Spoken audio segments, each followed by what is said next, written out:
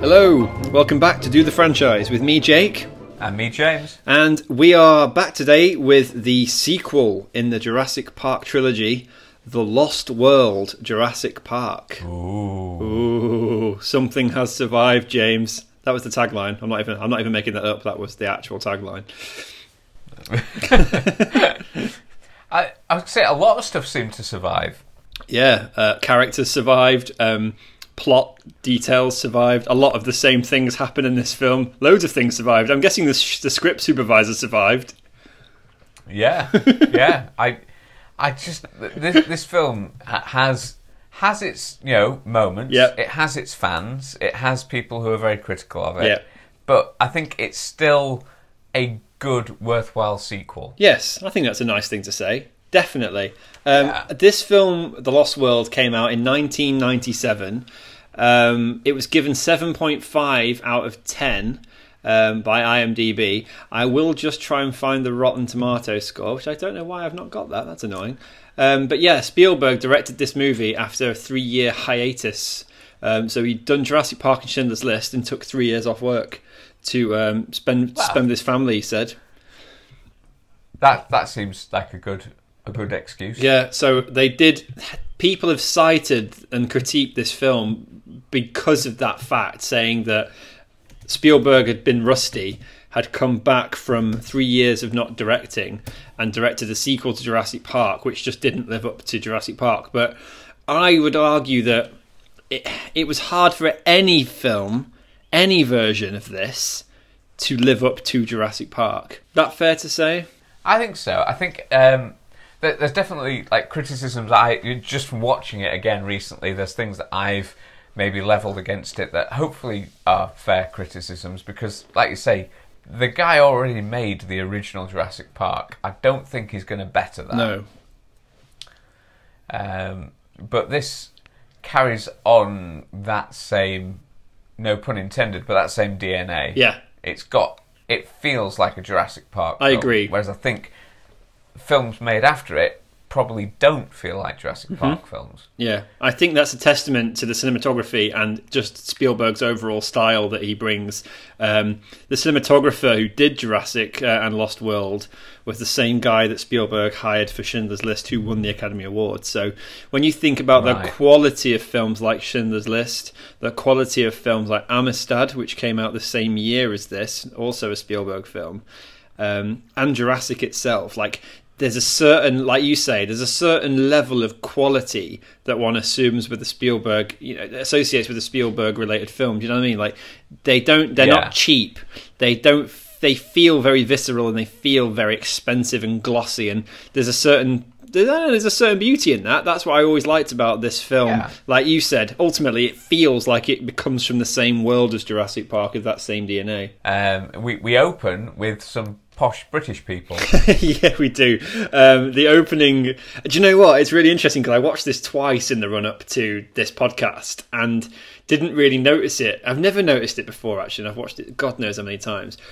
The beginning of it is a dinosaur noise. You can hear the noise of a dinosaur growl or grunt, and then it fades out of black with this horrible noise, this building noise, into the sea. You just see the ocean, and it's like they've made you go, was that an animal noise or was that the ocean making that noise? And it blurs. Yes. Do you know what I mean? It kind of does what the first one does, where it blurs the line between, is it real or is this just my imagination thinking I can hear dinosaurs?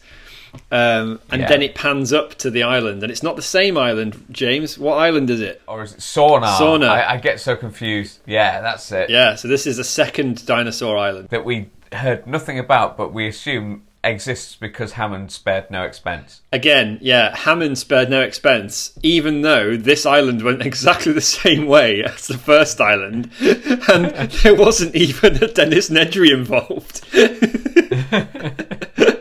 Didn't he say that this one got hit by a hurricane?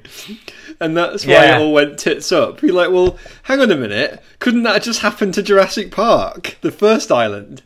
Yeah.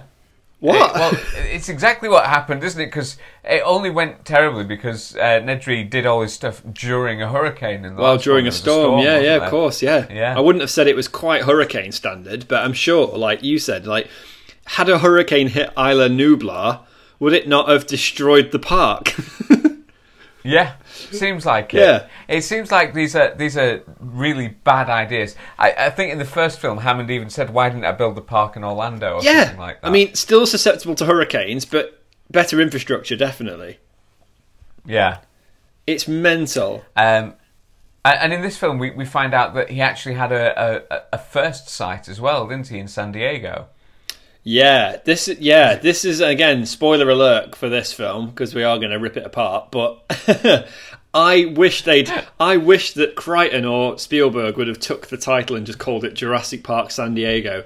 That would have been a much better title for the film. Yeah, because that's what it is. Yeah, the Lost World's a bit. Yeah, it's a bit shit, isn't it? Yeah, I mean, Lost World for me, I seem to always mentally attach it to was it Lost Kingdom or something like that with the little cartoon dinosaurs? There was a Lost Kingdom, correct. There is also a film and a novel. The novel was based off of the film. The book was. Oh, okay, I can't talk, James. The novel was written by Arthur Conan Doyle, who we associate with Sherlock Holmes. He wrote the original Lost World, and then they adapted it into a film in the 50s or 60s, I think. So it has its roots in the novel of adventurers going to an island inhabited by prehistoric creatures. So I get the link. I just don't know whether it's a bit contrived. Yeah. You know? It's odd, isn't it? So yeah, like I say, Jurassic Park San Diego would have been a cooler title. We arrive on the island with the posh Brit folk who are ordering their servants around and their kids being a bit unruly. Mm-hmm. And the kid discovers some dinosaurs, Jake. She does, James. She discovers the Compies, or Compsognathus. Was I saying that right? Compsognathus. That's the name of the dinosaur. The tiny little dinosaur bird-looking thing that she gives the roast beef to. And then she gets mauled by lots of them. This scene is taken directly from the novel Jurassic Park. Not many people know that, but it is at the beginning of Jurassic Park when they are talking about the possibility of dinosaurs getting off of the island, near Costa Rica, the Jurassic Park island. There is a little girl and a family who are on a beach in Costa Rica on holiday, and a little girl stumbles upon a strange little animal, a compy, and she gets mauled by them and taken to a hospital in Costa Rica. So that all comes from the idea that they could have survived and got off the island. One thing we didn't talk about last week, which I really wanted to talk about with this episode, was the ending of Jurassic Park. We know of. They get off the island and everything's happy. We got away, but we don't actually find out what happened to Isla Nublar. And again, this idea that there's a Site B, another island with dinosaurs on, and I think even Ian Malcolm says, doesn't he? So there's another island with dinosaurs, no fences this time. And it's like, it just kind of adds to the stupidity of the plot device of, there's a second island, we can do it all again. Because in the novel, James, in the book, Isla Nublar is leveled by napalm. They blow it up. Oh. And they kill all the dinosaurs on Jurassic Park in the book. And then at the end of the book, there's a report that Grant gets saying that they discovered a predator in Costa Rica that kills chickens in a local farm, and it's killed loads of chickens and things, and it's eating plants that are rich with the acid lysine. And that's the only nod we get of a possibility that they could have got off the island and survived in Costa Rica. Right. So it's nothing to do with this island and nothing to do with the idea of something has survived. But it was always the idea at the end of Jurassic Park that they could have legitimately found a way of carrying on. Yeah. Which is what we get in this film. And again, the invention of there being an island in which John Hammond had all of the animals grown and then moved into the park. We kind of know that's bollocks because they had hatcheries in Jurassic Park. They had laboratories, didn't they? And Hammond said he wanted to be there at the birth of every one, so they would imprint on it. Exactly, and Nedry steals the embryos, which are kept in cold storage on Isla Nublar. So if Isla Nublar wasn't... He says it was just a showroom for the tourists. You're like, well, that's not true, is it? Because all of the things to make the dinosaurs were in Isla Nublar in the first film. So that's wrong. Yeah. You've just made that up. You've made the sequel up. But I feel like this justification of the second island, I know I'm being very, very, very annoyed by this, but I just feel it's a bit silly. It didn't need to be there. Why could they not have just gone back to Isla Nublar? I don't know. And let's be fair, if John Hammond was busy doing all those video tours... all those interactive video tours, he's not going to have a chance to fly over to a second island. No. To then imprint on all these dinosaurs, to then fly back for the next tour. He's going to be exhausted. Yeah, I mean, when Hammond says to them, I own an island, I've leased it off the Costa Rican government, he doesn't say, I own a couple of islands off the Costa Rican coast. So I just feel like the whole thing would have been... Do you know what I mean? I feel like if you were on Isla Nublar and you were bringing people there to check whether or not it was safe to have people there, why would you have kept the second island secret from everybody? It doesn't really make any sense. Yeah. Anyway, that's my tangent over with. I'm sorry. Carry on, James. No, I think that's fair. And after we see the British folk, we have that amazing peak Jeff Goldblum moment of the kids screaming, and it cuts to Jeff Goldblum yawning on a subway station. Yeah, on the subway in San Diego, I think.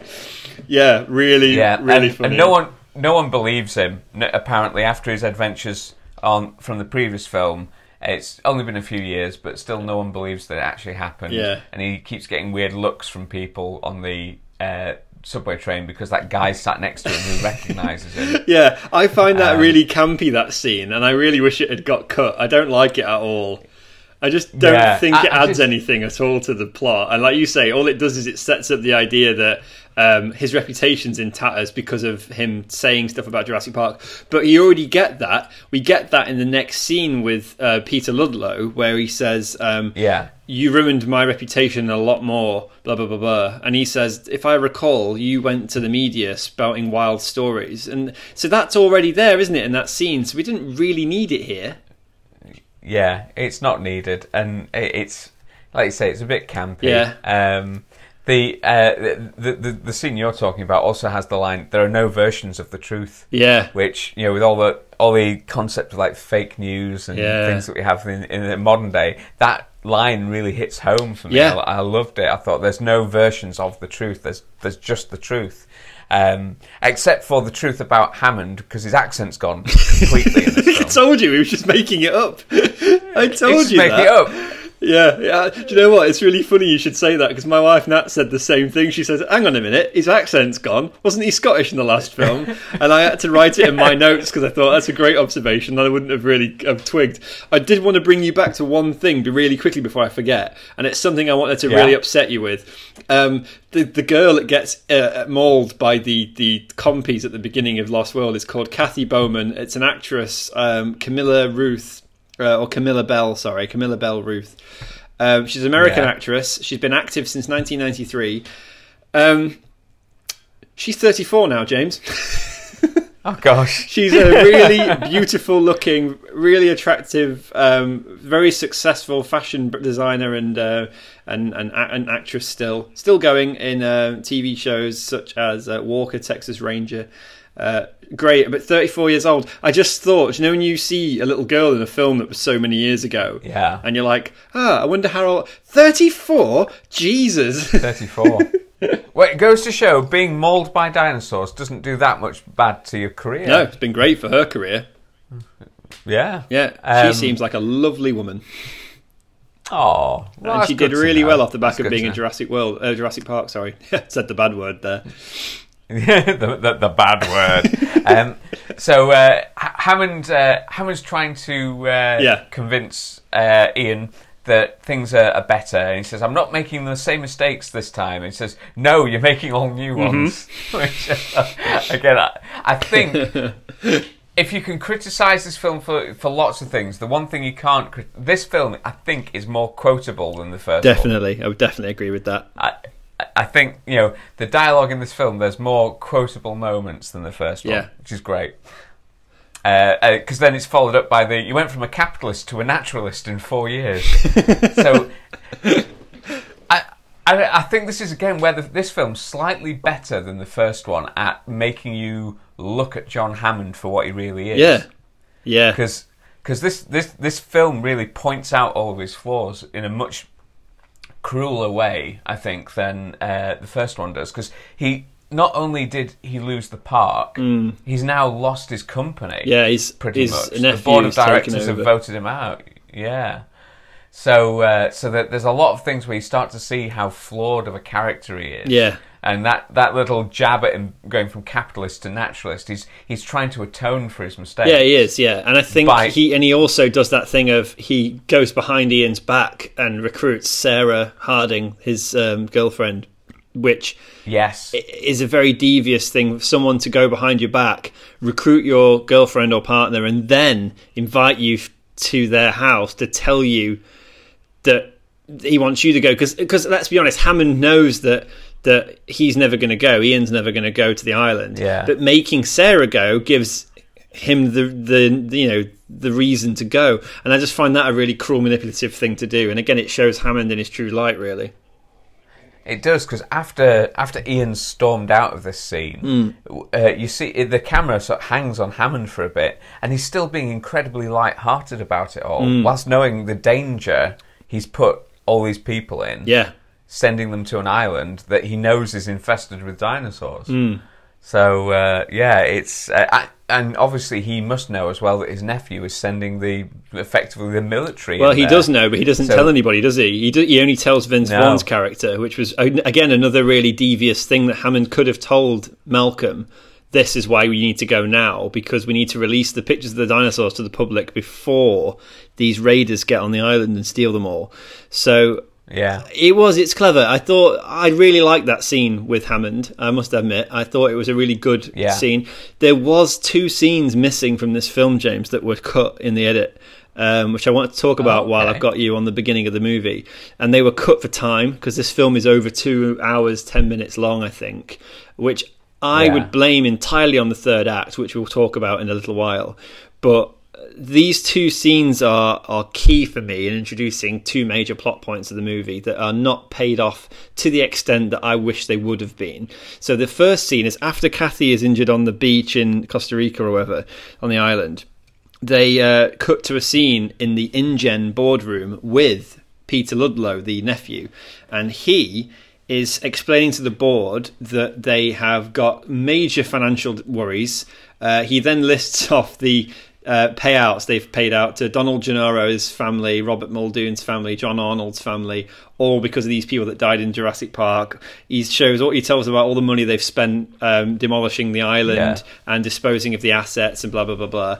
And then he starts telling the board that we've got another island full of assets, that we are on the precipice of deciding what to do with it. And this week we've had a little girl injured on that island, and her family are very happy to sue us. Now is the time where we either liquidate InGen or go to the island and get these dinosaurs and make something out of them. So that's basically sets up the entire plot. But again, it does take away from the idea that John lures the characters to the island under false pretenses. Because if you put this scene in, it changes the way the plot goes forward, because that means then we know that Ludlow is going to go to the island and steal the dinosaurs. Yes. Do you know what I mean? So it does take a little bit of the mystique out of it. Yeah, it's one of those things, isn't it? It's the... I think for the plot, it makes sense to sort of cover off what's happened to the island, the previous island, what's happened in between these films. But equally for the plot, it makes sense to have Hammond still seem like a genuinely nice bloke, up until the point you realise all this stuff that he's not told Malcolm and the other parties that have gone there.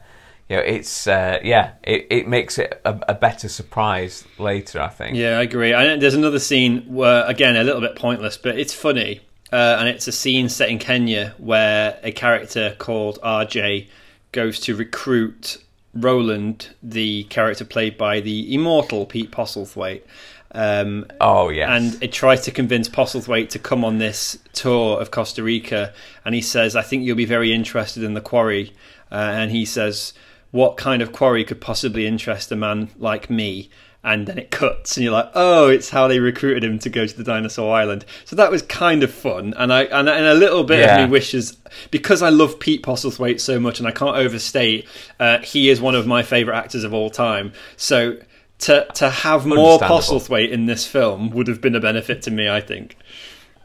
Oh yeah, I think he's perfectly cast in this film, and he again has some incredibly quotable lines. I love, and we'll come to it later, but I love some of the names he gives the dinosaurs. Yeah, when he's in the Jeep. Yeah, because he can't read any of their actual names, so he just comes up with his own. He says something like the Pompadour, the Pompadour, Elvis. Elvis, the one with the big horn. Oh God, I love that. Do you know what? I will actually I'm going to put my hand up and say as well, I think this film is funnier and in the sense of the amount of fun had, better than the first one in that sense. I wouldn't say it's a better movie than Jurassic Park, God forbid, but I will put my hand up like you said, and I say it is an incredibly watchable film. Oh it's yeah, so much fun. I think people probably needed to come at this the same way people address Alien and Aliens. Yeah. Very different films. Totally, yeah. Different audiences aimed at, because it feels like this film might be aimed at a slightly younger audience. I completely agree with that. Yeah, I think merchandise was a lot. Merchandise of Jurassic Park, The Lost World, compared to Jurassic Park was a big influence because the merch was huge. The marketing campaign for this movie alone was phenomenally huge compared to Jurassic Park. The focus on the child actor in this film, there's a lot more focus on that character than the kid actors in the previous film. I think she takes a bigger role, and they she's a bit of a brat in the beginning, isn't she? Yeah, when Ian's trying to get her to stay with somebody, and she doesn't even have Sega. What an aged reference that is. She is great. She is great. Her name was Vanessa Lee Chester and played the role of Kelly. Vanessa was born in Brooklyn. She is 36, James. Brilliant. So another way of us feeling old. In fact, aren't you 36? Yep, she's the same age as me. You were born in 84, weren't you? In a Spielberg film. Yeah, she's been in a Spielberg film in her life, and I haven't, so I can't criticise her. I can tell you another fact. She also appeared as a supporting role in the 1995 film A Little Princess, which was directed by our favourite director, Alfonso Cuarón, who did Prisoner of Azkaban. Brilliant! Oh, I love how our franchises mix and mingle. I thought you'd like that. So yeah, she was in the Alfonso Cuarón film Little Princess. So yeah, Vanessa Lee Chester, really good. Spielberg met her, I think, a year before this, and really took to her. And basically made that role what it was for her, because he really wanted her in a film, and he really liked her. And I think that's such a wonderful. Again, Spielberg's one of those people that, as my wife would say, he casts kid actors like no one else. Like she says, why didn't Steven Spielberg cast the Harry Potter films? And he nearly did. Is one of those facts, because he he was on board to direct the first Harry Potter film before giving it to Chris Columbus. He couldn't agree with what Rowling wanted, and they had a bit of a disagreement. So Spielberg was initially going to take on that franchise. Mad, isn't it? Yeah, crazy. So yeah, Spielberg cast her, and you get introduced to the Kelly character, who's a bit of a brat. You get to see Eddie and Nick, who are our... I like to call them disposable add-on characters. Yes. So Jurassic Park franchise and Jurassic World franchise are like those films where you could tell who's dinosaur fodder and who isn't. Yeah, it's almost instantaneous. I love when we meet Kelly, though, that we are... She asks, why can't she come with Ian? You know, she went to Austin with him, and he said, this is not like Austin. And then they instantly have this really random tacked-on conversation about her gymnastics, just to get that in there, ready for something that happens later in the film, which I'm sure we'll talk about. Oh yeah, I don't think that's going to be relevant at all, is it? No. I love how quickly they get in that, you got kicked from the team.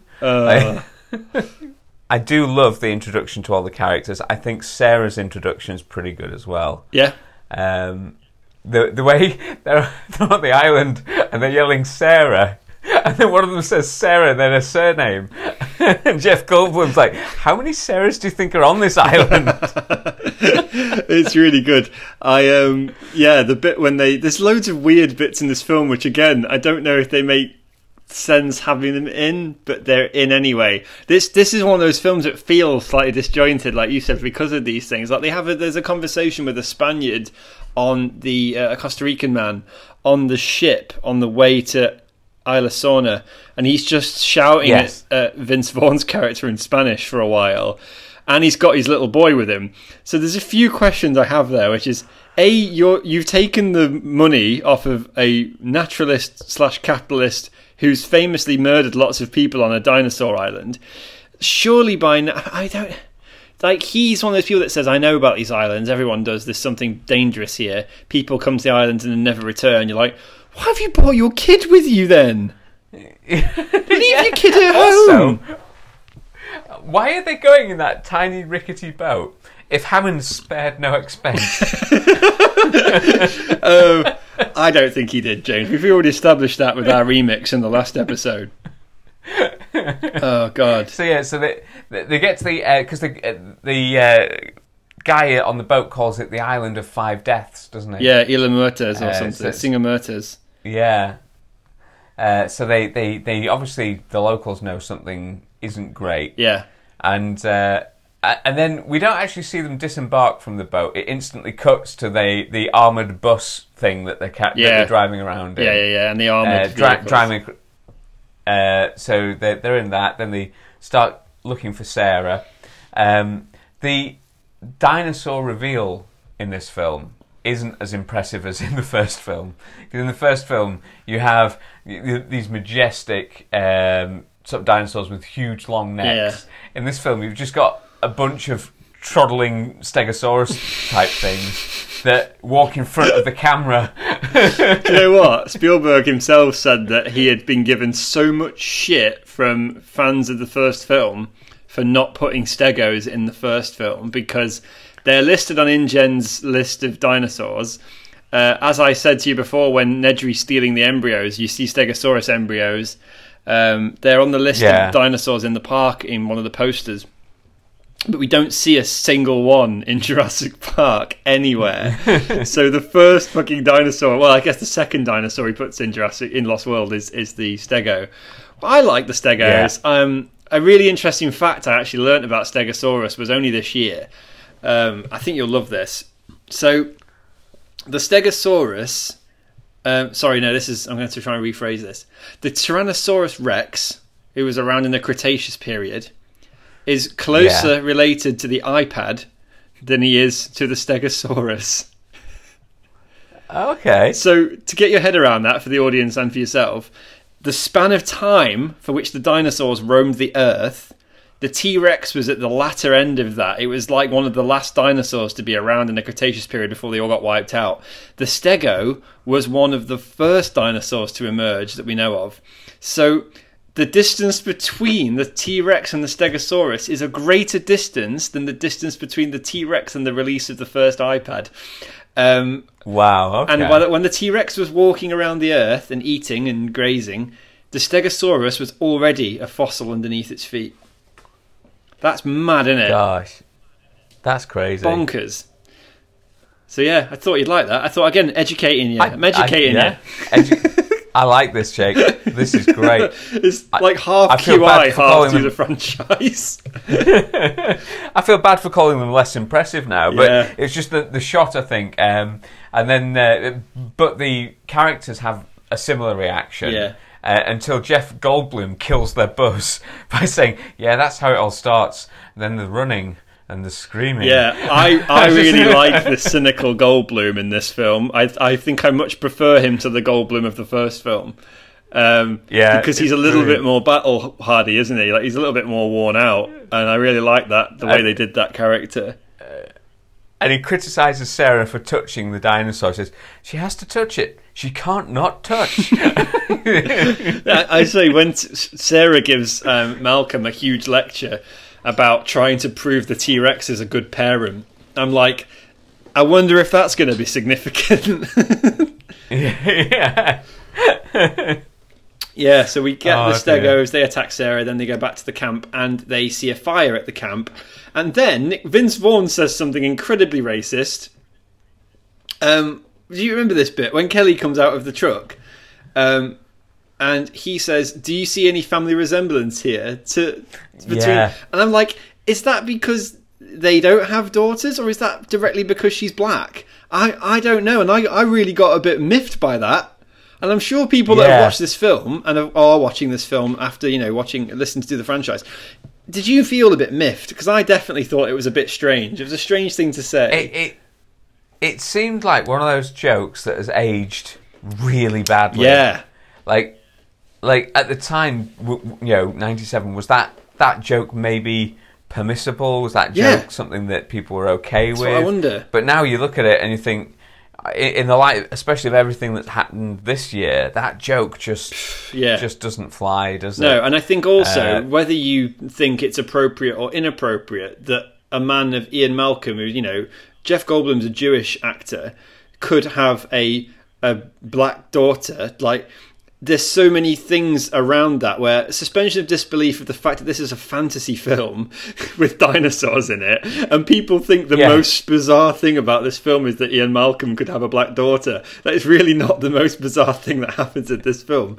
And also, I mean, she's just an actor. Like, this is just an actor playing a character. If you've ever been to see a fucking pantomime, Peter Pan's often played by a woman. Yeah. It's bizarre, isn't it? And this, in the film, in the film world, if we're just keeping it within that, they've just seen living, breathing dinosaurs. Yeah, like just surely nothing else should surprise you. No. At that point, you've just seen a living, breathing troop of Stegosauruses that have attacked you, and you've survived. I just think it shows you where a lot of people are in especially like you say, after everything that's happened with the Black Lives Matter protests this year. But the idea that someone can watch a dinosaur film and go, "Yeah, great, dinosaurs, great, yeah, great. Black daughter, white man, impossible." Yeah. Can't do that. It's like, I just don't get it. And I saw loads of debates on the internet of people because I was trying to figure out, like, honestly, and this is without any prejudice, I was trying to figure out, was Kelly biologically Ian's daughter, or was there some sort of thing I'd missed, or was she adopted, or was she a stepdaughter? You know what I mean? You don't know, but it's never really hinted upon. Yeah. Ultimately, it doesn't matter.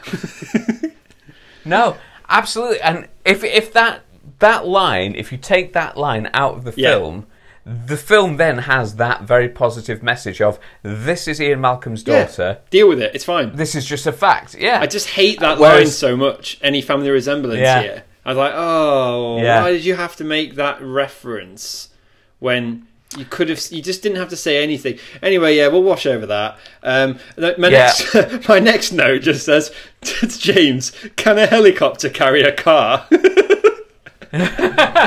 Yes, I believe that was. I think this scene is cool in that you hear the rumbling, and I guess the audience is meant to think, "Oh, a dinosaur's on its way." Yeah.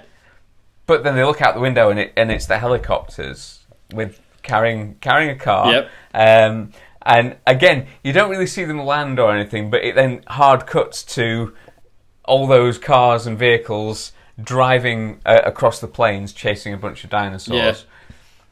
Yeah. And this is where Pete Postlethwaite is doing his best job at naming these dinosaurs. Yeah. He calls one of them Friar Tuck, which I really enjoy. I also think that the introduction of Pete Postlethwaite and his monologue, it has the delivery that only an actor of the stature of Pete Postlethwaite could have done. Do you know what I mean? I just love that man so much. He's perfect for this role. And he does the thing where he's like, well, I've been on so many safaris with rich dentists to listen to any more suicidal ideas. Is that all right? He's great. Now, this is something where I think some people say the CGI in this film is what ages it more than the CGI in the original. Yeah. And I would agree, up to a point where you see this scene play out, because the CGI might not look quite as realistic. But what really impresses me is the animals' emotion. Yeah. You know, the dinosaurs emote so much more. You know, you can see the pain in their eyes when they're getting taken down by these hunters. It makes you feel for them. Yeah, definitely. You know, it really, and I think it might be slightly more cartoony, I guess, but you can see the worry and the fear in their eyes, and you know the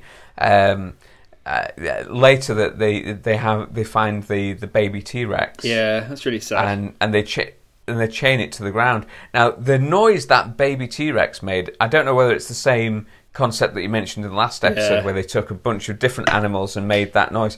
My cat noticed that noise. Oh, really? You know, yeah.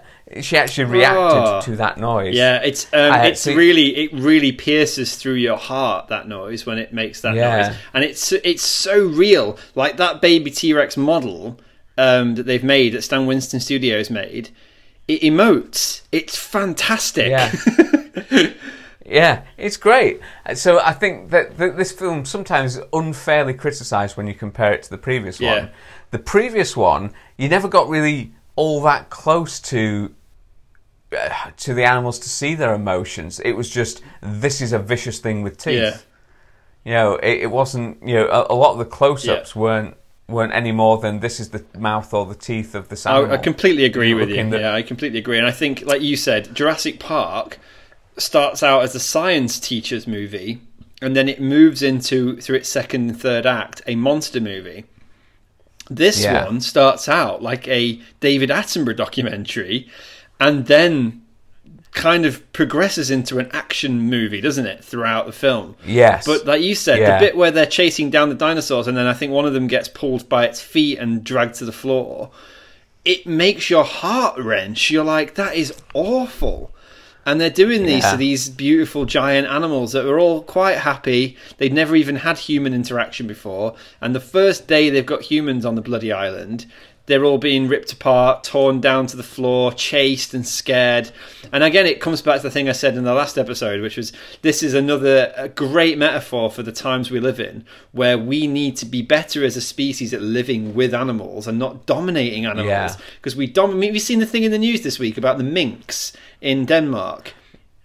And I don't want to go on about it too much, because again, it's one of those things, if you've seen it, you'll know what I mean. And if you haven't seen it, by God, go and have a look.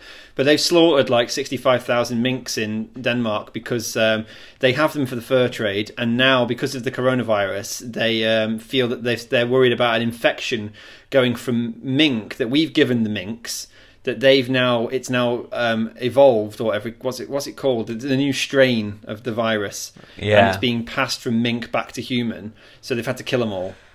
And you're like... It's awful, isn't it? Yeah, it's really awful. You think about people that keep rabbits and pet rats and things. Like, it's just a small mammal, and you just killed them all for no reason other than they're infected and we can't use their fur anymore. It's like, oh, God. Yeah. And I just think it's such a weird and horrible world. To say we're living in 2020, and like you said, these messages about animal cruelty go back... I mean, in this film, they go back 20-odd years. In society in large, they go back 40, 50, 60 years, and we're still doing it. We've not learned anything. It's bonkers, isn't it? I think the message in the film is carried out, isn't it, by that token sort of scientist that the hunters have with them. Yeah. They have like a really nerdy version of Alan Grant.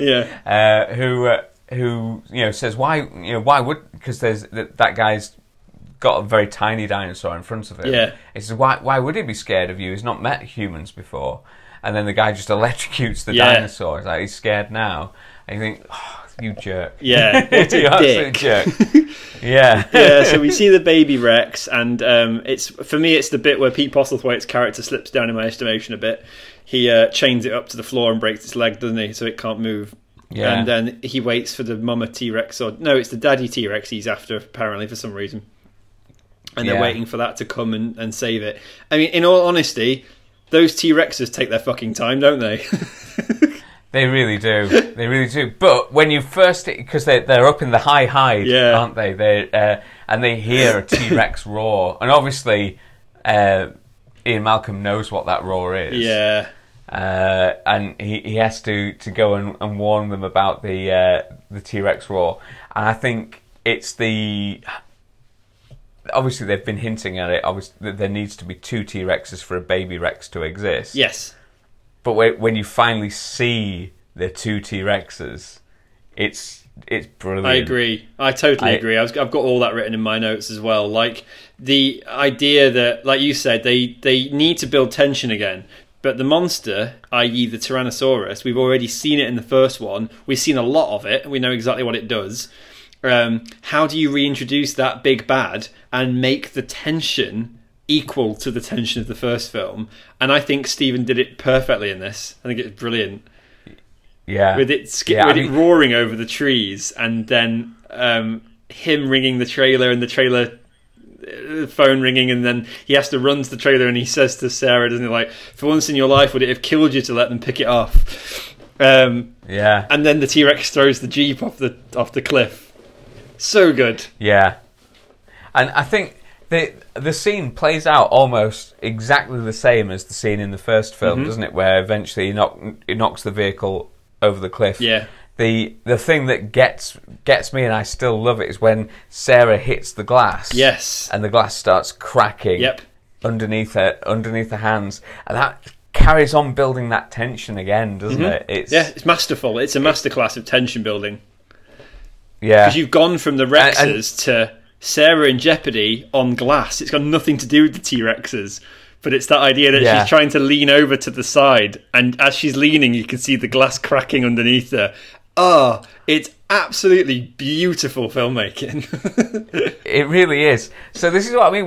When Spielberg gets criticised for being a bit off his best with this film, or I think there are things in this film that are as good and sometimes a little bit better than the first. Totally agree. But the film as a whole doesn't hold together in the same way that the first film did. And I've got some ideas at the end for why that might be. But yeah, it's scenes like that just make this film worthwhile, in my opinion. And like you say, it's generally a more light-hearted, fun film. Yeah. But I really liked the T-Rex double act in this. Yeah, it was really good because I watched it with Nat, and she said when the T-Rex obviously comes down the back of the trailer, because you see it from behind the characters, don't you? Its head comes down into frame through the back window, which is terrifying in itself. But then the other one comes to the side of the trailer, and then my wife was like, "Oh my God, is there 2 of them in this film?" And I was like, "Oh yeah." If you don't realise that until that point, it makes the film, it almost is like double your money, isn't it? It's like 2 for the price of 1. Yeah. Like, what's scarier than having a T-Rex in the Jurassic Park sequel? Put 2 in and a baby one. And it just adds to that level of jeopardy.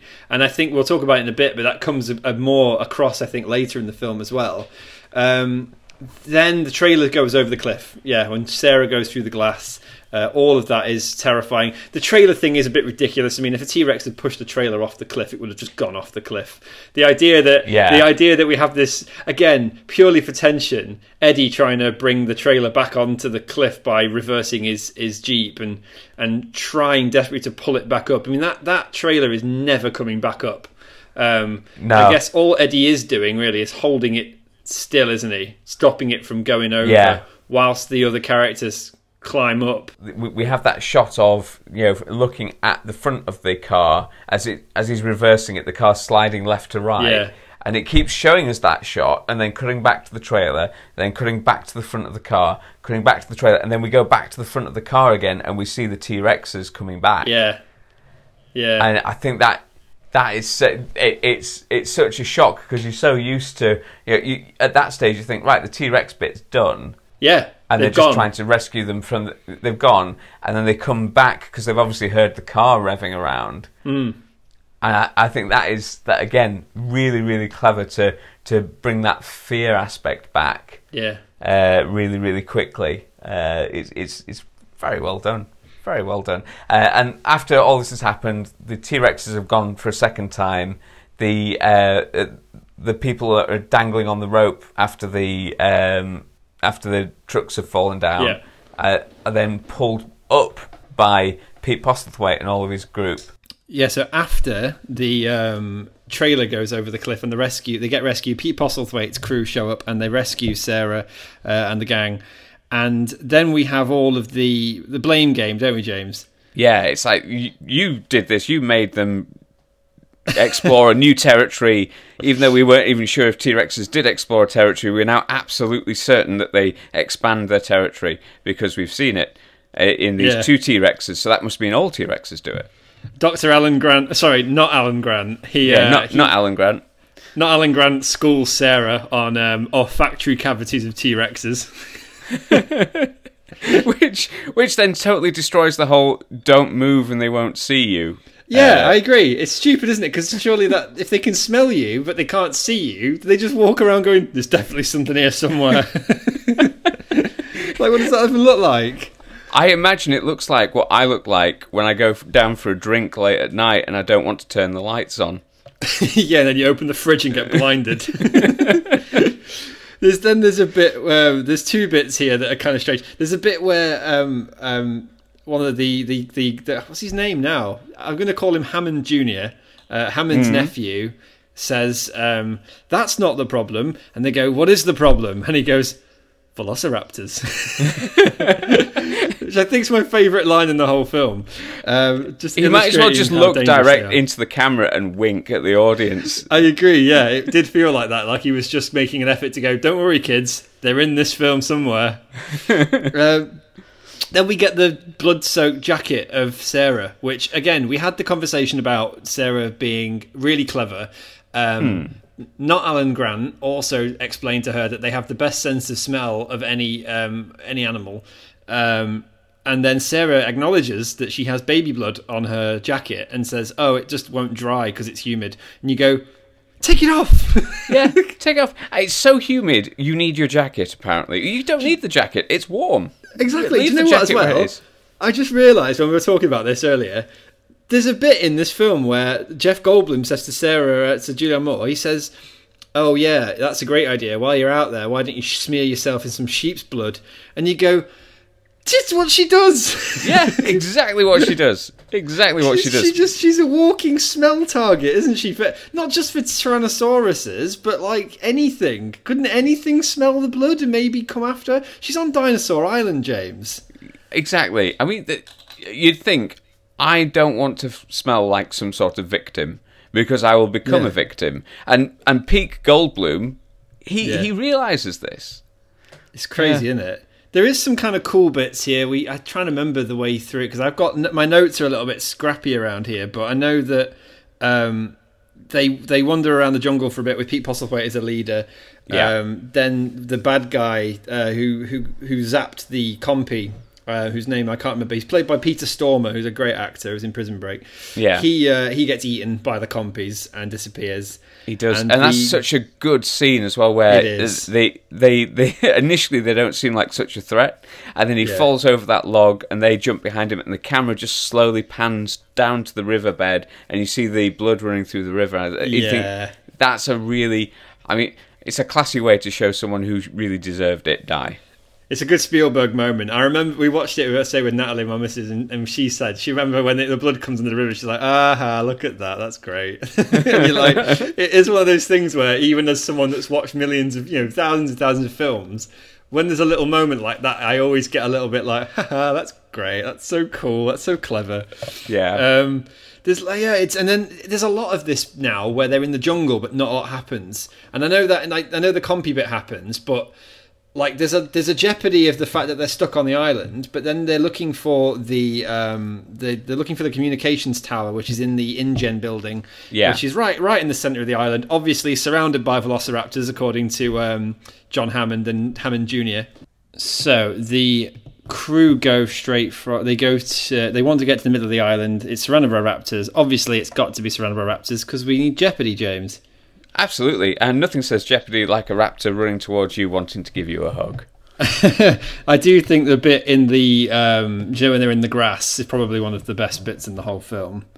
Yeah. Oh, definitely. I mean the over the sort of top scene where you see the grass parting. You don't actually see the raptors just yet, but you see the actual grasses laying down as the raptors are sneaking through. It's perfect cinema. I love it. Oh, what we did miss, I missed rather, my actual favourite bit, which would be, because obviously not a lot of dino stuff happens for about half an hour to about 20 minutes, and then you get the scene where the T-Rex comes for the blood-soaked jacket, which we've been talking about, and yes, sticks his big head into the tent, which I thought was really cool.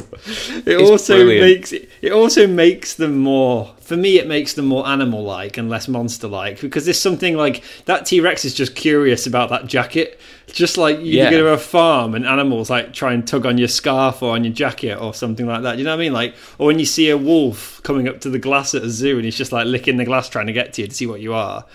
Yeah, I always think it's that a Jurassic petting zoo. Yeah. But it makes them more, I don't know, I guess more real in my eyes. Yeah. You know? Yeah, I think it's a good moment because all the films ask you to care about the dinosaurs. Even though they're scary, you want to care for them, you want to care about them. And they sort of point out the human flaws in trying to control life and things like that. But the dinosaurs are effectively innocent victims of all of this because they didn't ask to be resurrected. They didn't ask to be in this world. So yeah, every time you see something like that, I think it pulls at your heartstrings a little bit because you think that is just an animal. That is just a creature trying to be a creature. It's not a monster. It's not like the alien in Aliens. It's different. Yeah, I agree, and I love the animatronic T-Rex head going into the tent, and then you get the chase bit with the hunters and Pete Postlethwaite trying to shoot the T-Rex. They're all great bits. He's taking the bullets out of his gun, which I thought was really clever, and all those bits kind of add up nicely. I feel that once we get to the raptors and we get to the communications tower, it kind of peaks there for me. Do you agree? Absolutely, it is very much like two films in one. The raptor scene keeps that drama, keeps the everything going up. Even when they get to the communications tower and you have the silly gymnastics killed the dinosaur moment. At that point, you start to think, hang about, what is this film I'm watching?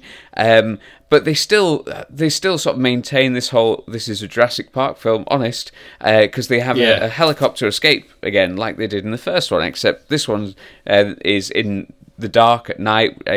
Everyone's absolutely visibly shattered by what they've just experienced, whereas the original one was more sort of peaceful and serene as they left the park. They realised that the dream was over, as it were, but at least they had survived. Here they're just sort of scared and terrified of everything. I mean, I'll blow your mind a little bit. So the Lost World novel is completely different to this. It doesn't end like this film at all. It's completely different. Okay. But one thing that I did read whilst doing research for this episode was that the script, original, the ending for the Lost World was going to be more similar to the novel in that the hunters get chased off the island, off the edge of a cliff by pterosaurs, pterodactyls.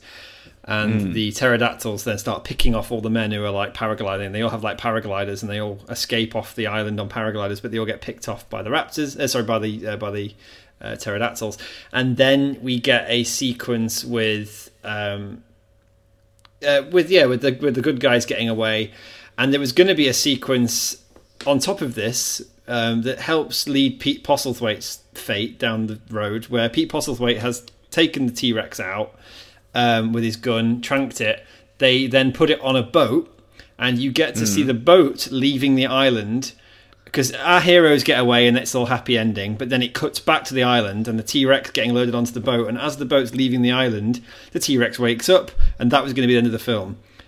And the idea that it's woken up on the boat and it's going to the mainland would then kickstart Jurassic Park 3, as it were. That was going to be the idea for it. That was Spielberg's idea. It got completely rewritten, because Spielberg insisted on this San Diego bit, which I think largely because he kind of knew he wasn't going to do the third one. Does that make sense? So I think he'd written off doing a third one, but figured out, well, I'll just end it the way I want to end it then. I'll end it with the T-Rex getting to the mainland and wreaking havoc like Godzilla or King Kong. So I think a lot of that comes from Spielberg and David Koepp, the screenwriter. But I feel like that add-on of that extra 25 minutes, 20 minutes in San Diego, it ruined the film. Yeah, I would agree. I think the last scene, the last act of the film makes the film a harder sell to someone. I think if it did end the way you've described the novel ending, I think it would be up there in the same sort of reign as the first film in terms of people's support of it. But I think the fact that they went down that kind of schlocky, kind of, like say, a Godzilla, King Kong, monster-esque ending, kind of ruins it. It sort of makes it not feel like it's part of the same franchise. It feels rushed as well. I mean, if you remember, King Kong's a great example, where King Kong, even the original and the remakes, they all start out in New York, then they go to the island, then they have a journey back from the island with the ape, and then you see the ape in New York and the ape gets out, and that is kind of in its way its own 3-act structure. You've got jungle, boat, New York, and then it ends. All of them are the same. They all follow their same pattern. But what I feel here is you had 80% of a movie on an island full of dinosaurs, and then 20% of the movie running around San Diego. It just seemed completely bolted on and forced. It really does. And the fact that there was an original, what they're calling the original Jurassic Park idea, which was this amphitheatre. Yeah. It makes you realise that John Hammond can't be that successful as a business person. Because every park he's created has failed in some way. But the ending, like you say, it's tacked on. It feels a little tacky. There are some great moments in it, though. Like there's a shot with a T-Rex trying to catch up with a bus, or rather a bus trying to outrun a T-Rex, which just I love those shots just for how hilarious they are. But those moments of hilarity just don't gel with the fear you're meant to have had from being on the island. Like the T-Rex becomes a joke when it enters civilization. And I don't know how fair that is to a very scary, albeit understandably confused creature. Yeah. How it takes away some of the, I guess the fear that's been built up on the island. The T-Rexes were scary, and now T-Rexes are funny. Yeah, I agree. I think that's the biggest problem I've got with it. Yeah, I think you're right. I think what you do there is you've removed the jeopardy from the whole thing. And then there's loads of comedy moments, like the T-Rex drinking out the swimming pool, eating the dog, and then, like you say, eating a traffic light, chasing a bus. It starts to get it's like my wife described it as, it's like they sat down at the end and everyone in the boardroom with Spielberg shouted an idea out, and he was like, "Yep, I'll have that. Yep, we'll put that in. Yep, put that in." And it's like, no, Stephen, we need to have discipline. This is not a good sequence. One bit that is quite funny is the man that runs into the store and gets eaten by the Tyrannosaurus was David Koepp, the screenwriter. So he got eaten in his own screenplay by a T-Rex, which I thought is kind of irony bounds. Yeah. It's sort of fitting, that, isn't it? It's like, if you're going to make such a silly ending, you deserve to get eaten by your own T-Rex. Don't you think that just sums it up, though? Like, even the screenwriter wrote in a bit where he got eaten because they just ran out of ideas with this film. I think as well, when we set up like this Pete Postlethwaite character, where I thought, again, I love Pete Postlethwaite. You've got Nick Van Owen, the photographer character played by Vince Vaughn, and the daughter Kelly. All these characters get very little payoff, and they all disappear in the third act. So none of them are in the third act. The only 3 characters in the third act are Malcolm, Sarah, and not John Hammond Jr. Yeah, it's odd, isn't it? It's almost like, and the way Pete Postlethwaite exits the film, he sort of just walks off into the distance. It's like, yep, the good bit of the film's over now. I'm off. It is. It's like Pete Postlethwaite's gone, I don't think I can do any more of this film. See ya. So it's like all the other actors seem to. I wonder if, like, we see it more and more. I think because the internet's more prevalent and we're aware of stuff going on, but we see loads of films go through massive reshoots and things like that. I don't know whether this was a reshoot But obviously in reshoots, you tend to find some actors just can't come back, or you have to CGI a moustache. Yeah. There's just this element of this third act of this film that it feels so tacked on that it could have just been a reshoot, or it's like a second or third unit got involved to do this bit, and they didn't have access to all the same actors or even the same budget. It just seems like they've done a funny DreamWorks-esque ending to a Jurassic Park film. I just think as well, I was thinking back to some of the sequences we talked about, like the T-Rex in the footprint when the T-Rex is coming is always terrifying, isn't it? And like the tension building Spielberg's done with that in the first one, and in this one he returns to the whole footprint and the puddle. You get the raptors in the grass, then the raptors trying to get through the car window and digging Sarah and the daughter out of the hut. All these things are very clever, unique to Spielberg, things that set jeopardy. They set up the drama and the tension in the sequence. They add so much flavour and so much, I don't know, just so cool. They're such cool sequences, like the raptors in the kitchen in the first one. But to then throw all that away for essentially a goofy third act it just really upsets me when films do this. And it's not the only film that's done this. We're probably going to talk about thousands of films on this podcast that suffer. They fall into the same trap. And I think as well, sequels do this a lot. Sequels often fall into a trap of trying to give the audience too much of what they think they want and not enough story. Yeah, I think so. And it's so frustrating though with this film, because you see them do a particular thing very successfully. And then all of a sudden they try and do the same thing, and it just lands like a really bad joke. So the example of this would be in the raptor section in the communications tower. There's a scene where Malcolm runs into a building and slams the door behind him, and then a raptor just jumps through the window.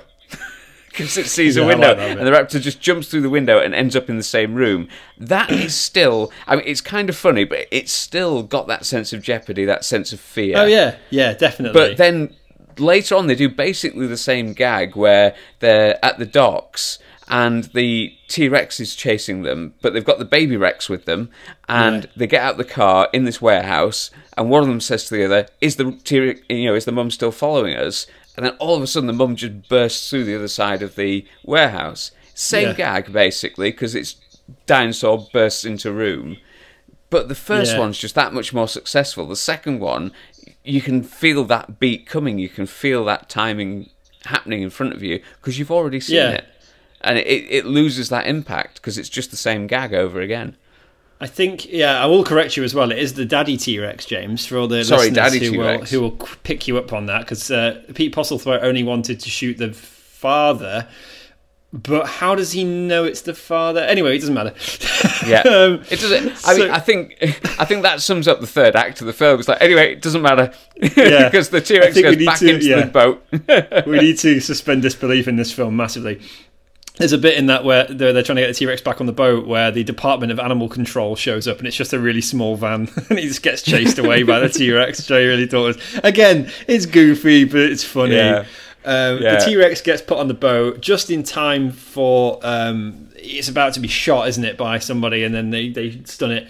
Ludlow, I've remembered his name, Peter Ludlow, Hammond Jr., gets eaten by baby T-Rex. There's a bit of payback there.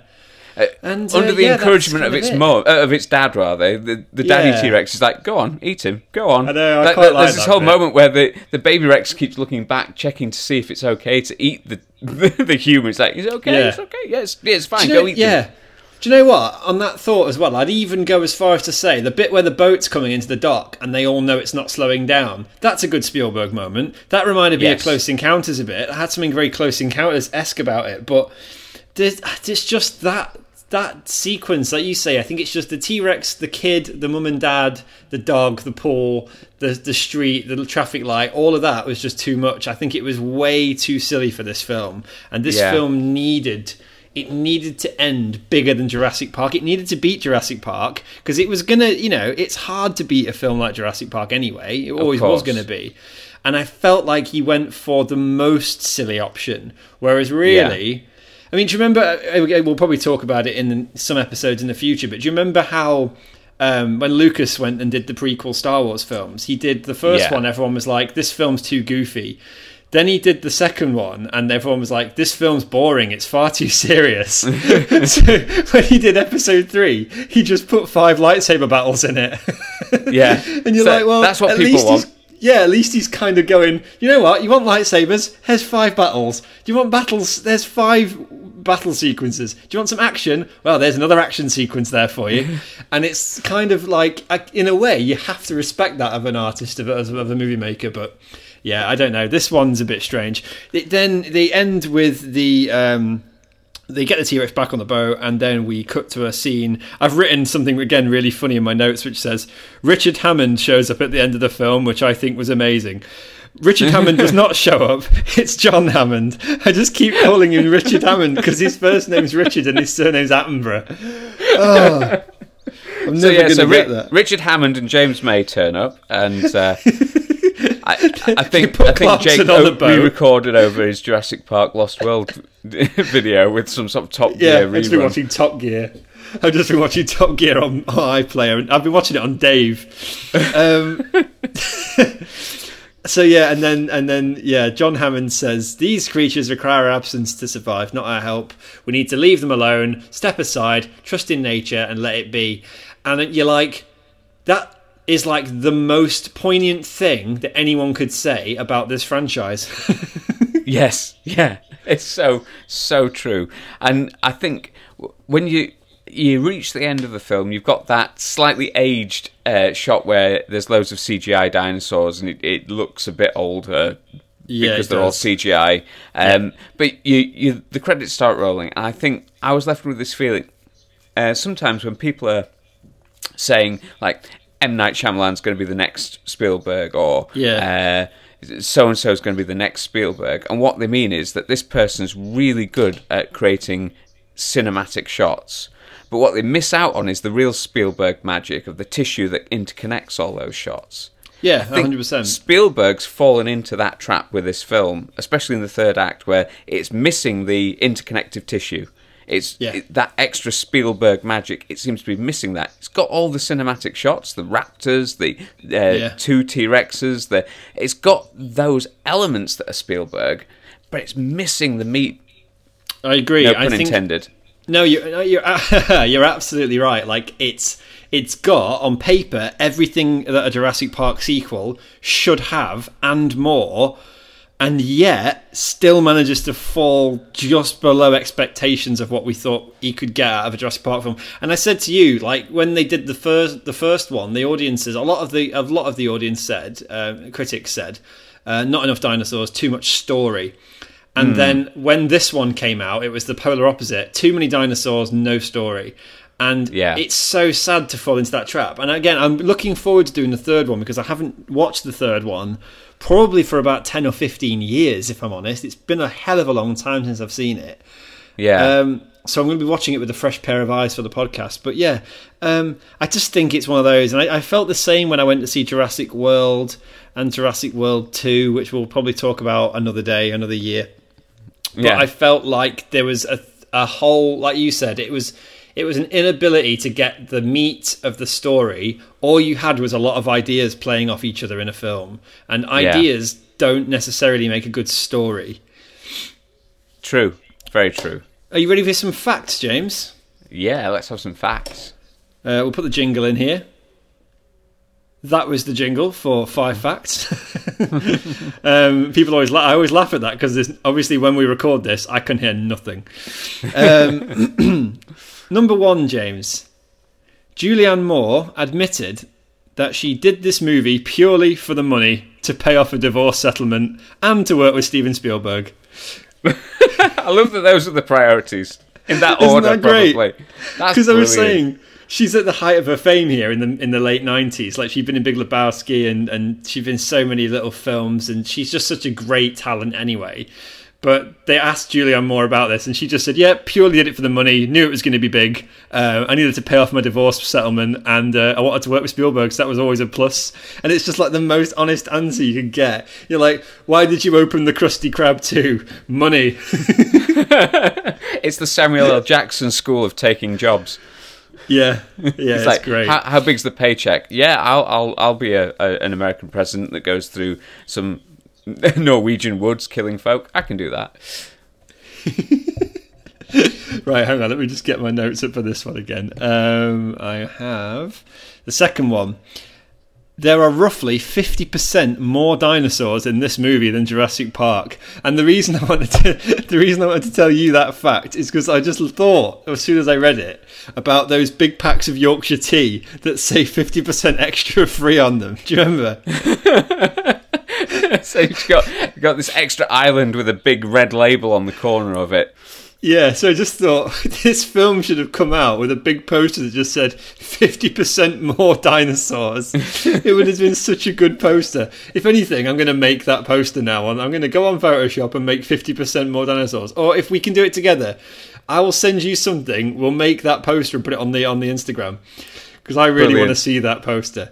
That was number 2. Number 3, Jurassic Park was added to the title to avoid confusion with the Arthur Conan Doyle novel, The Lost World. So it was kind of, because Crichton just called it Michael Crichton, The Lost World, same as Michael Crichton, Jurassic Park. But when they were marketing the film, I think executives were like, the logo's great. Does everybody know this is nothing to do with the Arthur Conan Doyle book? So they just added Jurassic Park underneath. And if you watch it in certain countries, or on like American cable TV, as I have before, I think it literally comes through as Jurassic Park 2, The Lost World. So it's kind of changed over the years, but like the official title is The Lost World - Jurassic Park, just to avoid that confusion. That's literally all it is. But it's like audiences be stupid. Yeah, you remember that we were talking about our favourite franchise, Fast and Furious? They called they did a spin-off called Hobbs and Shaw. And it's not just called Hobbs and Shaw, it's called Fast and Furious Presents Hobbs and Shaw. Just in case you're not clear that it's the same people from that same franchise. I love it. Fact number 4. That's me going quiz mode there. Fact 4. Jeff Goldblum revealed on Top Gear, so there is a link to Top Gear. Excellent. That he actually kept one of the Mercedes Jeeps from the Lost World production. So one of the camouflage Jeeps that went over the cliff. Jeff Goldblum owns one of them, has done for many years since the film came out, and drives it around in America. That's brilliant. Peak Goldblum at his best. Yeah. It is. It's so good. This last fact I think is going to really make you annoyed. Again, these aren't as meaty as my usual facts, but nonetheless they are facts. Number 5, Gary Oldman was offered the role of Peter Ludlow, aka Hammond Jr., but turned it down due to scheduling conflicts. He was then later recast, and he was replaced by Arliss Howard, who plays Ludlow in the film. Arliss Howard, I think he's like a Swedish or Danish actor. I remember reading. But that's mad, isn't it? So the bad guy in this could have been Gary Oldman, and it may have been a different film if it were. Oh, that would have been interesting. That would have given it a real sort of Air Force One link. Yeah, and I also think having Lord Attenborough as John Hammond, and then having someone at the stature of Gary Oldman as his nephew, I think... Yeah. I don't know, there's just something I love about that, don't you? It's like when you watch the Batman films and you see the likes of Liam Neeson, Christian Bale, Michael Caine and Gary Oldman all on the same shoot together, all in the same sequence. You're like... They're like 4 of the greatest actors of their generation. They're all on screen at the same time. Morgan Freeman as well in that. And I love seeing that in films. But it would have been awesome to see him and Pete Postlethwaite as well. Yeah, I know, right? Gary Oldman and Pete Postlethwaite, 2 of my favourite actors on screen together. That would have been amazing. Oh, they missed what we could have had. What we could have had, James. I mean, it wouldn't have made up for the 3rd act. Let's be fair. I mean, it would have been awesome, but it still wouldn't have made up for T-Rex in San Diego. So, I don't have any shit merch, do you? No. I think the 3rd act in itself will be the shit merch. Like, I agree. We could almost cut that off, and it would be a really great film. So yes, thank you for coming, guys. As always, please do follow the podcast. We need the support, and share it with your friends and family. We will be doing a Christmas special, and we'll probably be doing that after we've done the Jurassic Park 3, James, probably. We'll do that. Yeah, I think that's the next one. Yeah, make sure we've completed the trilogy. I mean, we wouldn't want to miss out on the excellence that is Jurassic Park 3. Totally agree. Right, that's it again. See you later, guys. See ya. Bye. Thank you. Bye. Bye.